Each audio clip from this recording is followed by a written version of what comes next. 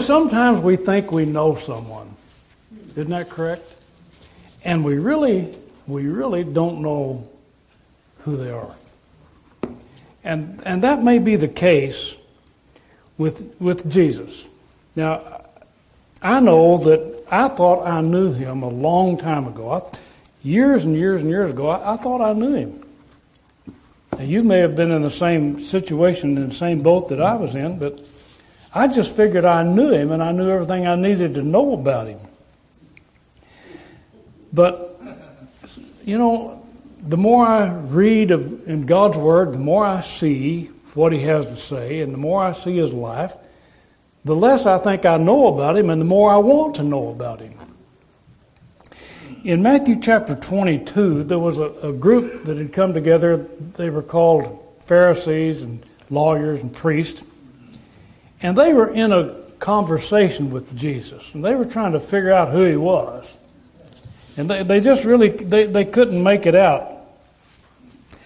And they asked him that question, whose son are you? Who are you? And in John chapter 8 at verse 25, they asked the question again. Jesus was among this group and they said, who are you? Who is this Son of Man? Who are you? Now he didn't respond to that, but later on he did tell us who he was. And it might surprise you who he said that he was. Somebody's going to say, well, he's Jesus Christ. Jesus the Christ. Do you know that in the book of Matthew, Mark, Luke, and John, he is never referred to by himself as Jesus Christ?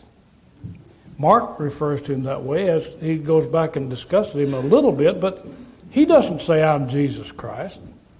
He doesn't use the term concerning himself until it was finally, he prompted Peter to say it. But basically, the question was still floating around. Who are you? Who are you? And even after he rose from the dead, there was a fellow by the name of Saul. You remember him. His name was changed later to Paul, the great apostle Paul. But at one time his name was Saul as he started out.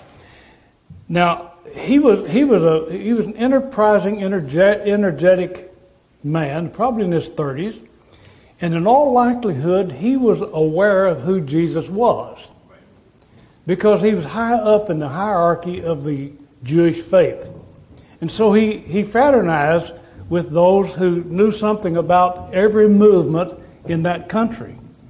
So when John the Baptist was out baptizing, I'm sure that Paul or Saul was there and knew what was going on. And he probably followed with great interest what was happening with Jesus and his followers. Who couldn't? They knew what was going on. As a matter of fact, he later said this thing was never done in a corner. Everybody knew what was going on. So Saul, in all likelihood, knew what was happening.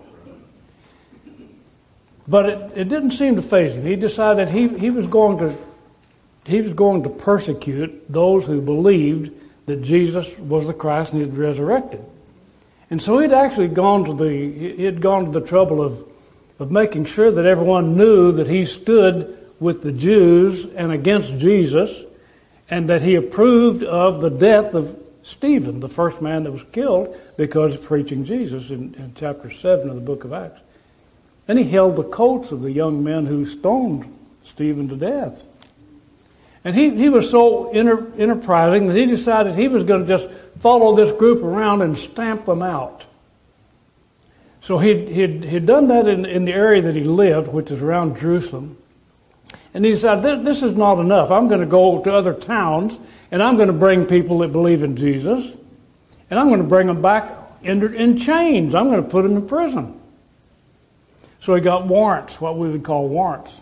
He got warrants from the chief priest, the high priest, authorizing him to go get these people and bring them back and put them in prison.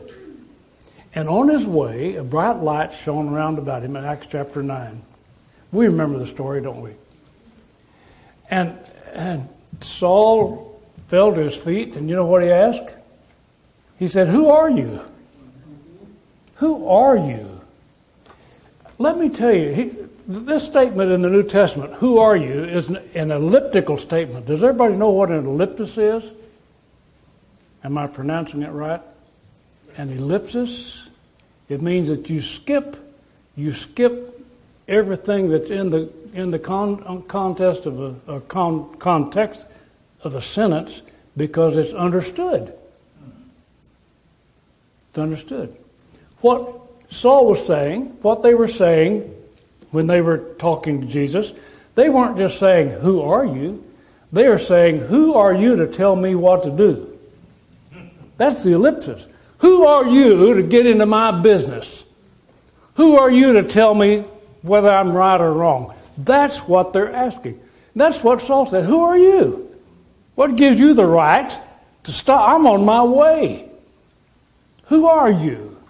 And that's what they were asking when Jesus was alive. We would say it this way. Who do you think you are? Who do you think you are? That's what Saul asked. And you know what Jesus said? I'm Jesus whom you persecute, and it's hard for you to kick against the pricks. The goads. They used to make an ox go by taking a sharp pointed stick and sticking them in the tendon of their back of their foot and make him go. And we used to do that with mules too. Get them to go. Now they use hot shots and they get the cow to move and a horse to move and whatever. But Jesus said, I'm Jesus. And you know what?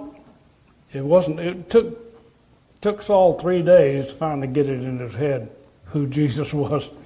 He finally realized, you can tell me what to do. And he told Ananias in the town of Damascus, he said, go find this fellow Saul and bring him in. And Ananias said, hey, wait, this guy's got warrants. He's going to take us to jail. And Jesus said, I've already talked to him, and I'm going to show him how much he must suffer for my name's sake. That's who Jesus is. I'm going to tell him what he has to do. Well, there's no doubt that when Jesus was on this earth, somebody says, well, who did he say he was?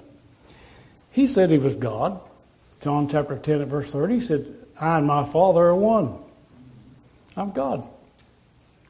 And he never called himself Jesus Christ. He never used that term.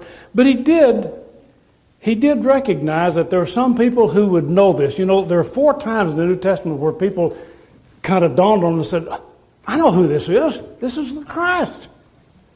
You know, Andrew, in John chapter 1 at verse 41, it's recorded. Andrew went to the baptism of Jesus with John, and he came running back to his brother and he said, hey, I have found he that is called Christ. John chapter 1 verse 41. Andrew figured it out. And then when Jesus was going between Judea and Galilee, it was about a 70-mile trip between Judea and Galilee where Jesus was born and grew up, and down to Jerusalem where he was doing a lot of work.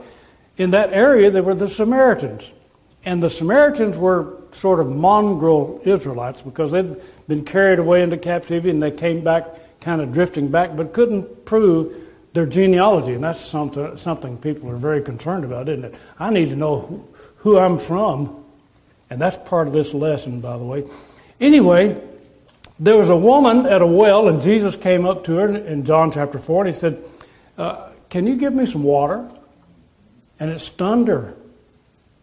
You're a Jew, and you're asking me for water? You know the reason why is because the Jews said everything that the Gentile or someone who was not a Jew touched, they put these little what do we call them, cooties?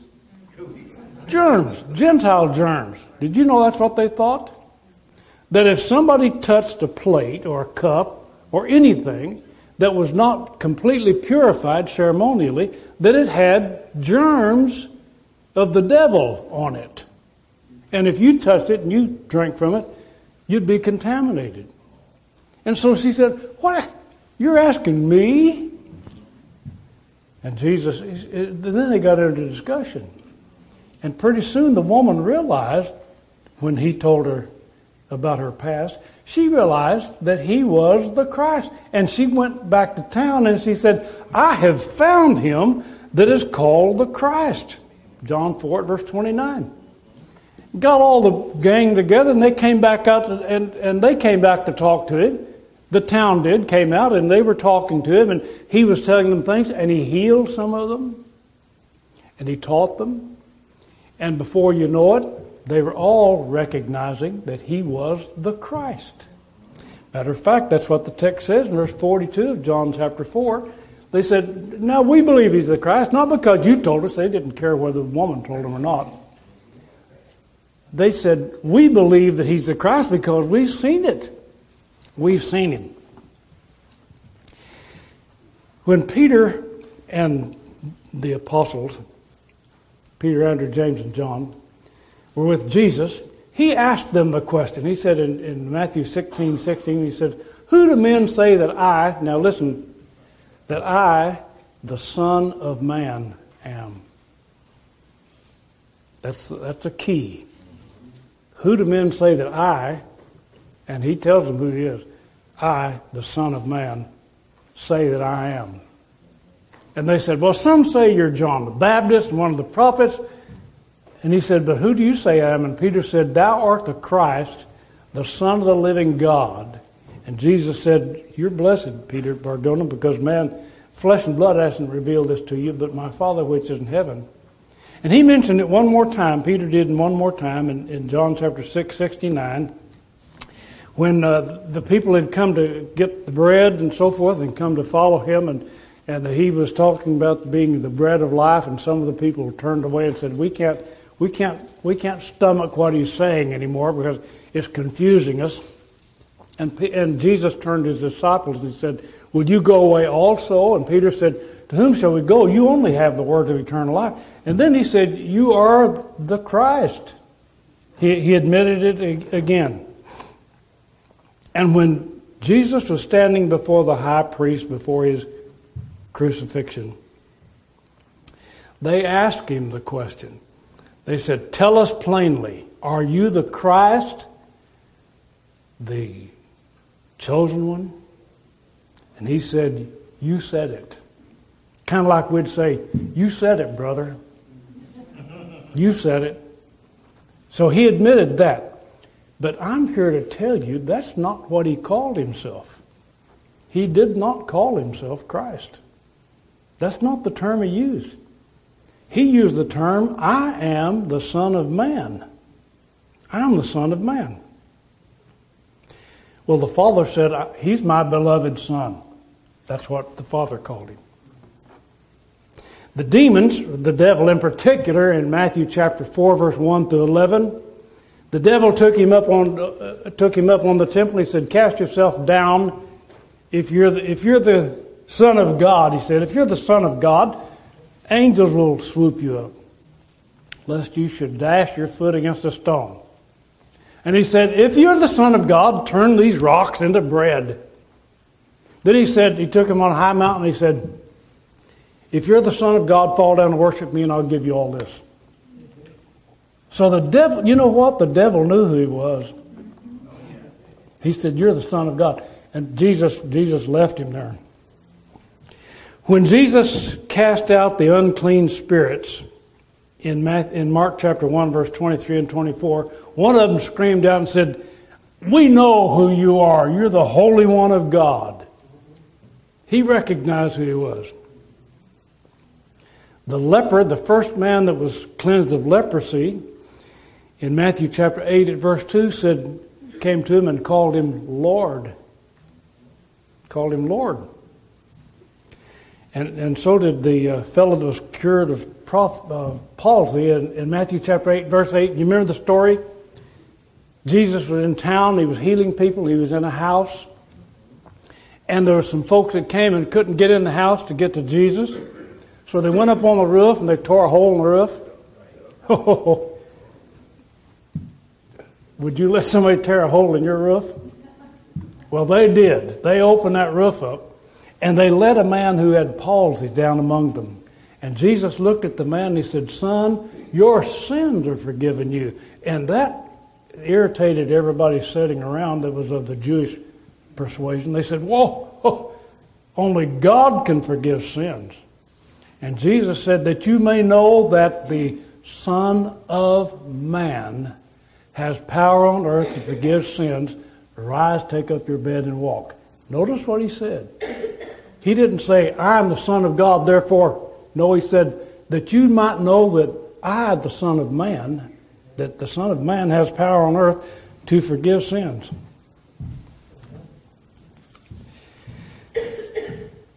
There was another fellow that had some problems. He was a centurion. He wasn't a Jew, he was a centurion. And he had a servant. You remember him? And the servant was sick and had palsy and other problems. And the centurion got the Jewish leaders together, the priests and the Levites and so forth, got them together because he thought he could get them to do something for him. He said, go talk to Jesus and have him come heal my servant. And so they said, as a matter of fact, they were so impressed with this centurion that they went to Jesus and said, this guy's built us a synagogue. Can't you come help him? And it wasn't because he built the synagogue. It was because Jesus had sympathy and empathy in his heart. He loved him. And he sent the centurion, and he told him that his servant would be healed. And the centurion called him Lord. So there were different ones calling him different things, but basically, Jesus was calling himself the Son of Man. And he told his followers, and let me tell you real quickly, the term Son of Man in the New Testament is found about 84 times. 4 times it's found from the book of Acts through the book of Revelation. Only 4 times. 80 times in Matthew, Mark, Luke, and John. 79 of those times is when Jesus said it himself. Called himself the Son of Man. So, when we say, who is Jesus? We're on very solid ground by saying, he's the Son of Man. He called himself Son of Man. That's who he called himself. He told the followers that came after him, you remember they said, and the account is found in Matthew chapter 8 and verse 20, they said, we want to know where you're living, so we're going to follow you home. Has anybody ever done that to you? Followed you home and said, okay, come to my house. Some of us would say, wait until I get it cleaned up. Then you can come see me. Don't just drop in on me. These fellows said, Lord, we're going to come with you. Come where you are. We want to know where you live. And Jesus said, the foxes have dens and the birds have nests, but the Son of Man has no place to lay his head. He's talking about himself. He's an important man, but he said the Son of Man has no place to lay his head. When he was questioned about the Sabbath, and they said they were accusing him of breaking the Sabbath, you know what he said to them? In Matthew chapter 8, and at Matthew chapter 12, verse 8, he said, the Son of Man is Lord of the Sabbath also. He said the Son of Man controls the Sabbath. Now that was stunning to them. When he asked his disciples, who do men say that I am, the Son of Man, then they told him. Now, this term Son of Man is not new in the New Testament. It was the term used concerning Ezekiel, in the book of Ezekiel. Ezekiel is a long book. It's a long prophetic book. But it's very interesting. My goodness, it's interesting. The first part of it especially. Because in the first 2 chapters, actually the first 3 chapters, God is in a dialogue with Ezekiel, and he's saying, Ezekiel, Son of Man, he calls him. Ezekiel, Son of Man, I'm going to send you to my people, and I want you to tell them. And then he told him what he wanted to tell them. And he said, and they're hard-headed, and they're hard-hearted, and they won't listen to you, but I'm going to make your head harder than their head. And you better go. Well, why did he call him the Son of Man? Why did he call Ezekiel the Son of Man? What he told Ezekiel was, he said, now listen, Ezekiel, I'm not sending you to people of a strange tongue. I'm not sending you to a different nation. I'm not sending you to people you don't know. I'm sending you to my people, Israel. He's calling Ezekiel the son of Israel. You know that? Can you get that? He's calling him the son of Israel when he calls him the son of man. He's not calling him the son of all men. He's calling him the son of these men, the son of Israel. So when we're talking about Jesus, and we're talking about him being called the son of man, we're not saying he's the son of Italy. We're not saying he's the son of Africa.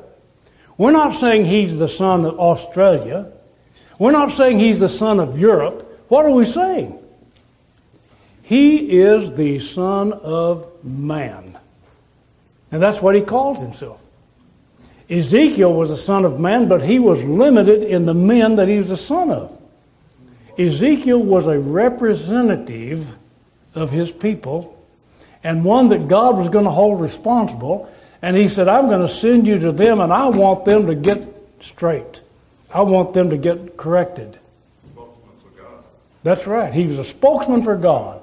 But he was a man. The Israelites had their representation, their representative, who was Ezekiel, who was talking to them in particular. He wasn't talking to anybody else. He was not sent to anybody else. But when we call Jesus the Son of Man, you know what? He's talking to everybody. He's everybody's representative. He's yours and mine and everybody else. He's the one that represents the very best that we are. That's what Jesus is. The scribes asked for a sign.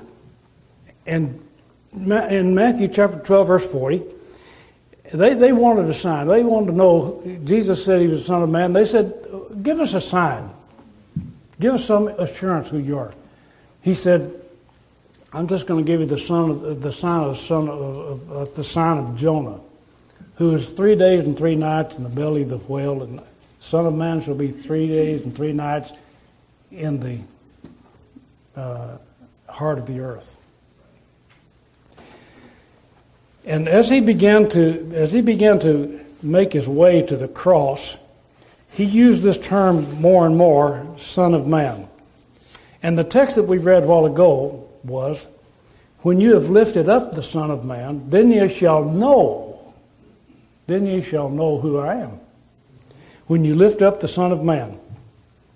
Our question is, who is the Son of Man? Who is he? Why is he using that expression? The Hebrew is Ben Adam.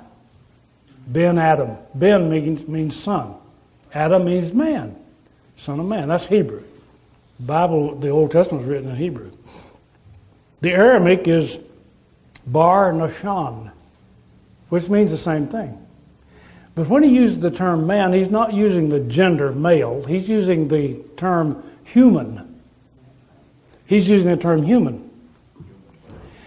And so when we look at the Greek, and the New Testament was written in the Greek, it is the word hoios anthropos. You know what anthropology is?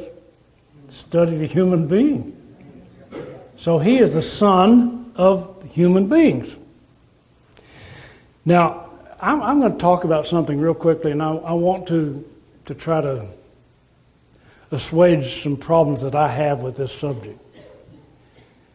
Because when I begin to talk about this, it gets to me. So I may have to stop, but it gets to me. We had an appointment with God. Humanity had an appointment with God, and God had an appointment with us at the cross. Now,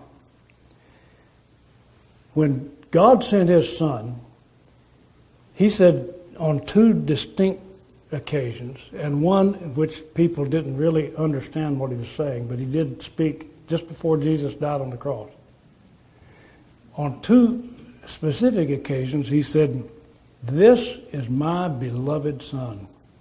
He looked down and he said, "Bill, you be careful what you do with him because he's my son.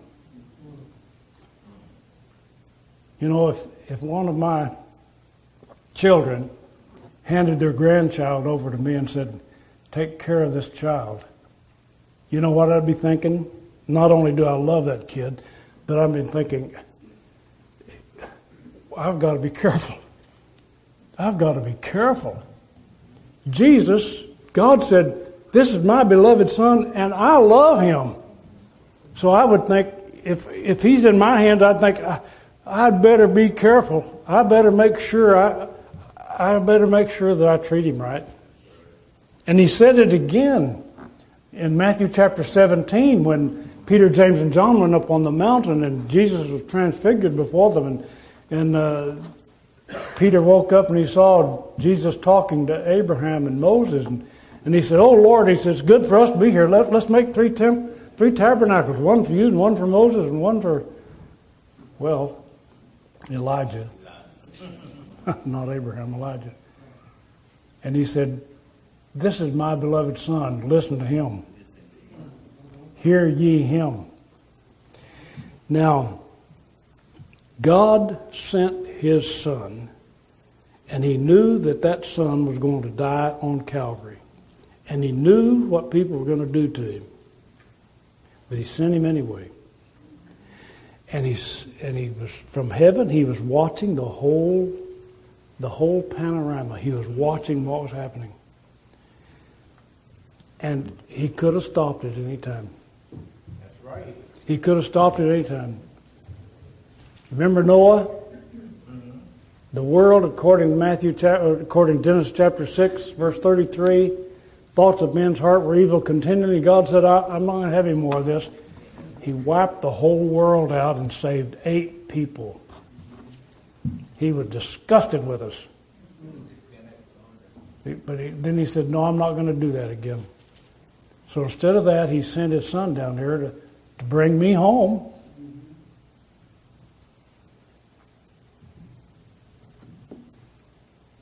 He sent his son to say, Bill, you're worth it. You are worth what I'm going to let my son suffer for you. You're worth it. Because if I don't send him, you'll never come home. You will never come home. And so, the father looked down and he watched these fellows abuse him physically. He watched these fellows abuse him emotionally. He watched these fellows abuse him orally. He watched people dance around him, the guards dance around him, these brutal men, slapping him, spitting on him, a crown of thorns and shoved it down on his head, mocking him. He is the Son of God, the Son of glory, and guess what we're doing to him? We're taking care of him. We're going to abuse him. And you know what they were saying? They were saying, and what they were thinking, they were saying, hey, if you're the Son of God, he wouldn't let us be doing this. He wouldn't let us do this. If you're the Son of God. That's what they said. They danced around the bottom of the cross and said, if you're the Son of God, get down. Come down. And yet God watched and said, I've got to let him do this.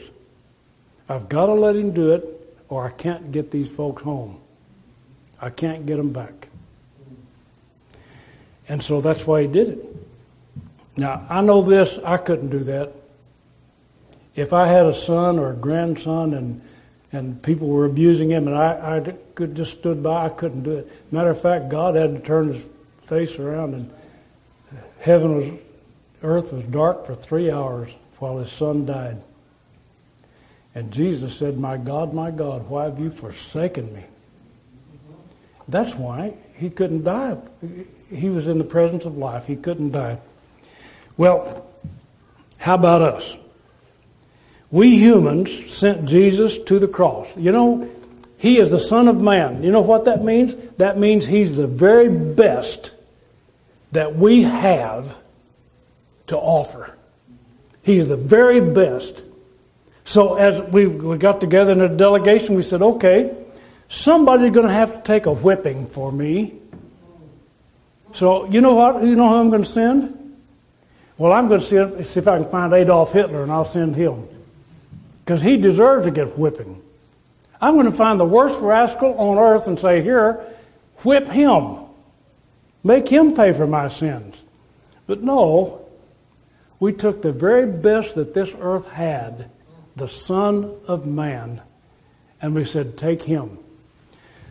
You know, I like to think, and I'm sure you do too, I'm just going to guess this with you. I think you think that if you had been there, you would not have turned your back on Jesus. Have you ever thought that? What if I had been there? Would you go with him? The apostles, his closest friends, didn't go with him. You know, sometimes we see pictures, movies, documentaries of soldiers, warriors. And they've got a warrior buddy that's going into the heat of battle. And they say, he's not going to go by himself, we're going to go with him. And they group up and they go with him. When Jesus was starting for the cross, who grouped up to go with him? Who said, hey, if you have to go, you know what Peter said? He said, I'm not going to deny you. Jesus said, you will deny me. Every man will deny me. And Peter said, I'm not going to deny you. I won't deny you. And Jesus said, you're going to deny me 3 times before this is all over.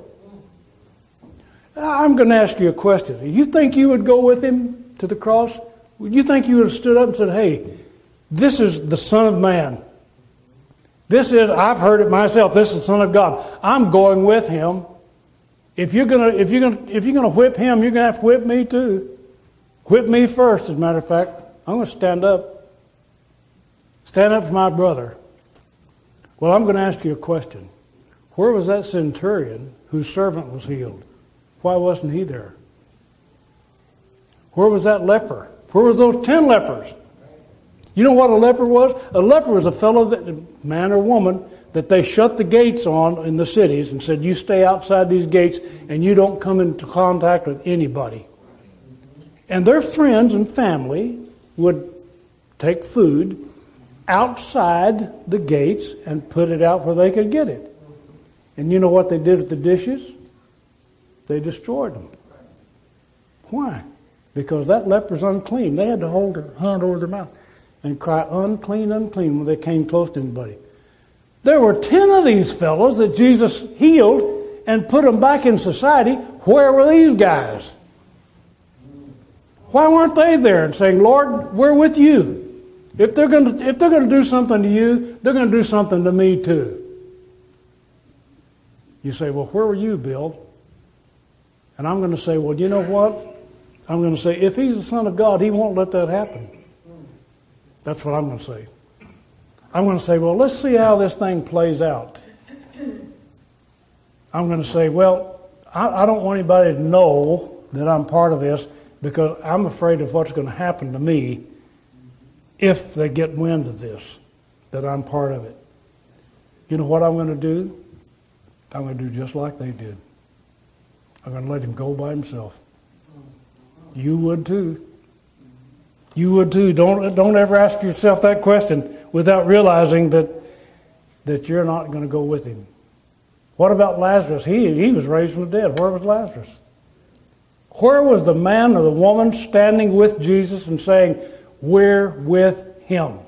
There should have been a veritable army that came with him and said, if you're going to do something to our Savior, our Lord, our God, you're going to have to do it to all of us. Jesus, by himself, walked to the cross.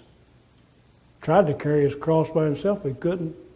Somebody carried it, but not because he wanted to, because he was pressed into service. And when he got to the cross, who acknowledged him? Well, the thief finally said, remember me when you come into your kingdom. Kind of late, wasn't it? How does the term Son of Man describe Jesus in the Bible? Now, what I'm telling you is, that when he called himself the Son of Man, he is the very best that man has to offer. You're saying, well, that means he's all human. No, that's not what I'm saying. I'm saying he's the best individual who ever has lived on the face of this earth, the best person ever. He is the Son of Man.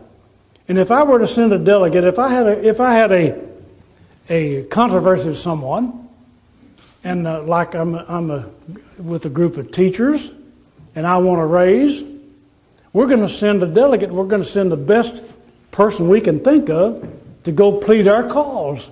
Isn't that right?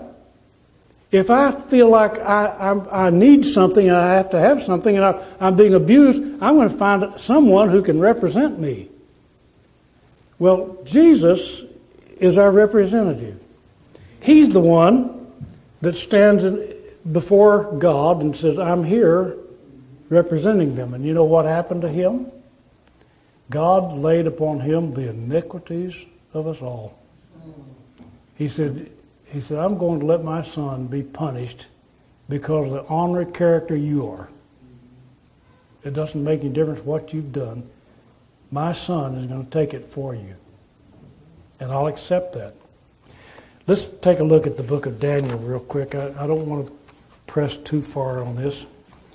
But in the book of Daniel, Daniel had a vision. He had a dream in chapter 7.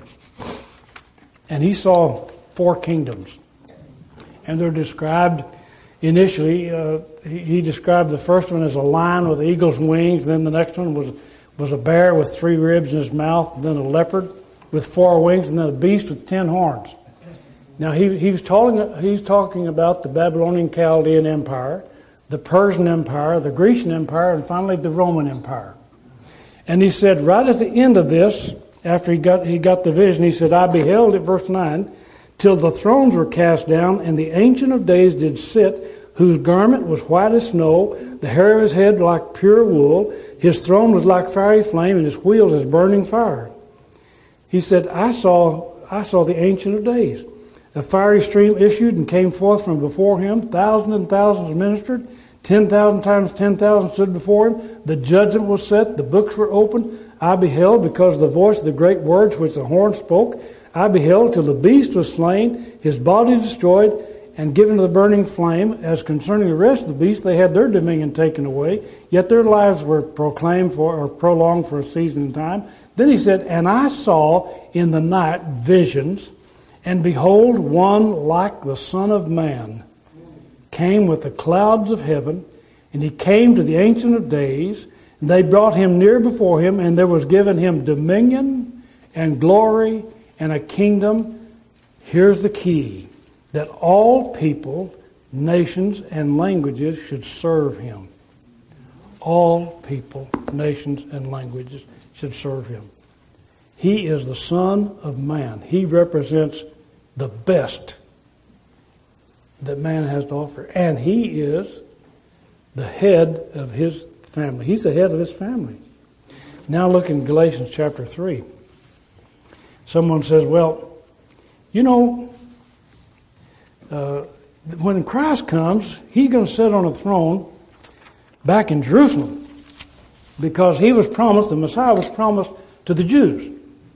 And so he's going to go back and sit on his throne in Jerusalem, because the Son of Man is the Son of the Jews. And you know what? That story has gone on and on and on and on. The Jews rejected him, said, no, he's not our representative. But that story has gone on among denominational churches until finally they're singing the same song. They're saying Jesus is not the Son of Man. Now, they won't say that in particular. But what they are saying is that Jesus is the Son of the Jews, the Son of the Jewish nation. And so we're looking forward to the time when Jesus is going to come back and take up his throne in Jerusalem, and all the Jewish nation is going to be in control of the rest of the world. Now that's what's being taught. Jesus did not say, I'm the son of the Hebrews. He did not say, I'm the son of the Europeans. I'm the son of the Grecians. He said, I am the Son of Man. Son of Man. Now what happens? In Galatians chapter 3 at verse 23 says, before faith came, we were kept under the law, shut up under the faith which should afterwards be revealed. Wherefore the law was our schoolmaster to bring us unto Christ, that we should be justified by faith. After the faith is come, we're no longer under schoolmaster. For you are all the children of God by faith in Christ Jesus. For as many of you as have been baptized into Christ have put on Christ. There is neither Jew nor Greek. There's neither bond nor free. There's neither male nor female. You are all one in Christ Jesus. Now, if we are one in Christ Jesus, I can't look at you and say, hey, I've got blood in my veins that gives me a little better standing with Jesus. I'm from American Indian heritage. I have a little bit of European in me too. And maybe some Latino. I have all these things. So Jesus, but you're going to look at me and say, wait a minute. Jesus is the Son of Man. And if we're in Christ, we're all one. Jesus is the greatest equalizer. He's the greatest, what the modern society now calls egalitarian. He makes everyone equal. So it doesn't make any difference what your genealogy is. It doesn't make any difference where you came from. It doesn't make any difference what ethnic background you have. It doesn't make any difference what language you speak. All tongues, languages, all nations will be under the authority of Jesus Christ. Now, I need to be very careful here. I want to say something very carefully. Jesus did not, when he died on the cross, he did not cure all the problems that we have with each other. He didn't. In this world, even though people think they know Jesus, know about Jesus, that doesn't mean that he cured all the social problems that this world has. There's lots of social problems still left. But in him, in his body, when we say, Lord, you are our head, when we're in his body, he cures that. If I say I'm better than you because of my background, I'm wrong. Jesus said we're all the same in him. We're all one in Christ Jesus. Now, sometimes we're a little different. And 1 Corinthians chapter 12 talks about the differences. Some of your ears, and some of your noses, and some of your toes and fingers and so forth. But you're all one body in Christ. And guess who's the head? Jesus Christ.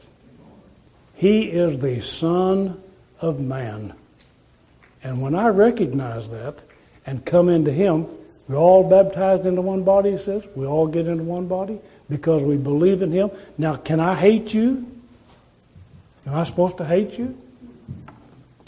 Well, I can, but not with Jesus in my heart. I can't. I can't say snippy things about you either. And I can't judge your motives and your heart, and I can't say honoring things about you, and I can't curse you.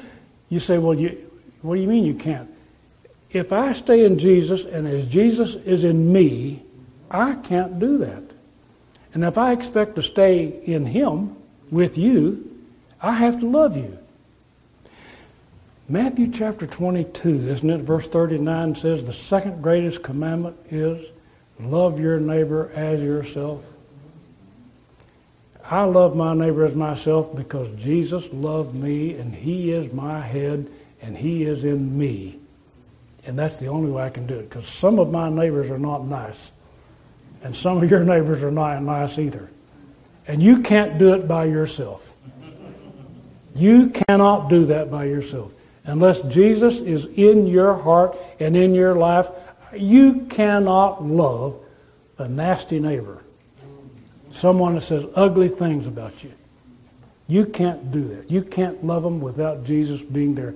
He will overpower your hatred and your animosity, and he'll substitute that with love. God is love. Jesus is the Son of Man. Thank you for listening to me this morning. We're going to offer an invitation. If you want to respond to it, I'll be here. And if you want to think about it and jump up in the middle of the night, I've got a telephone. Let me know what you want to do with your life in Jesus.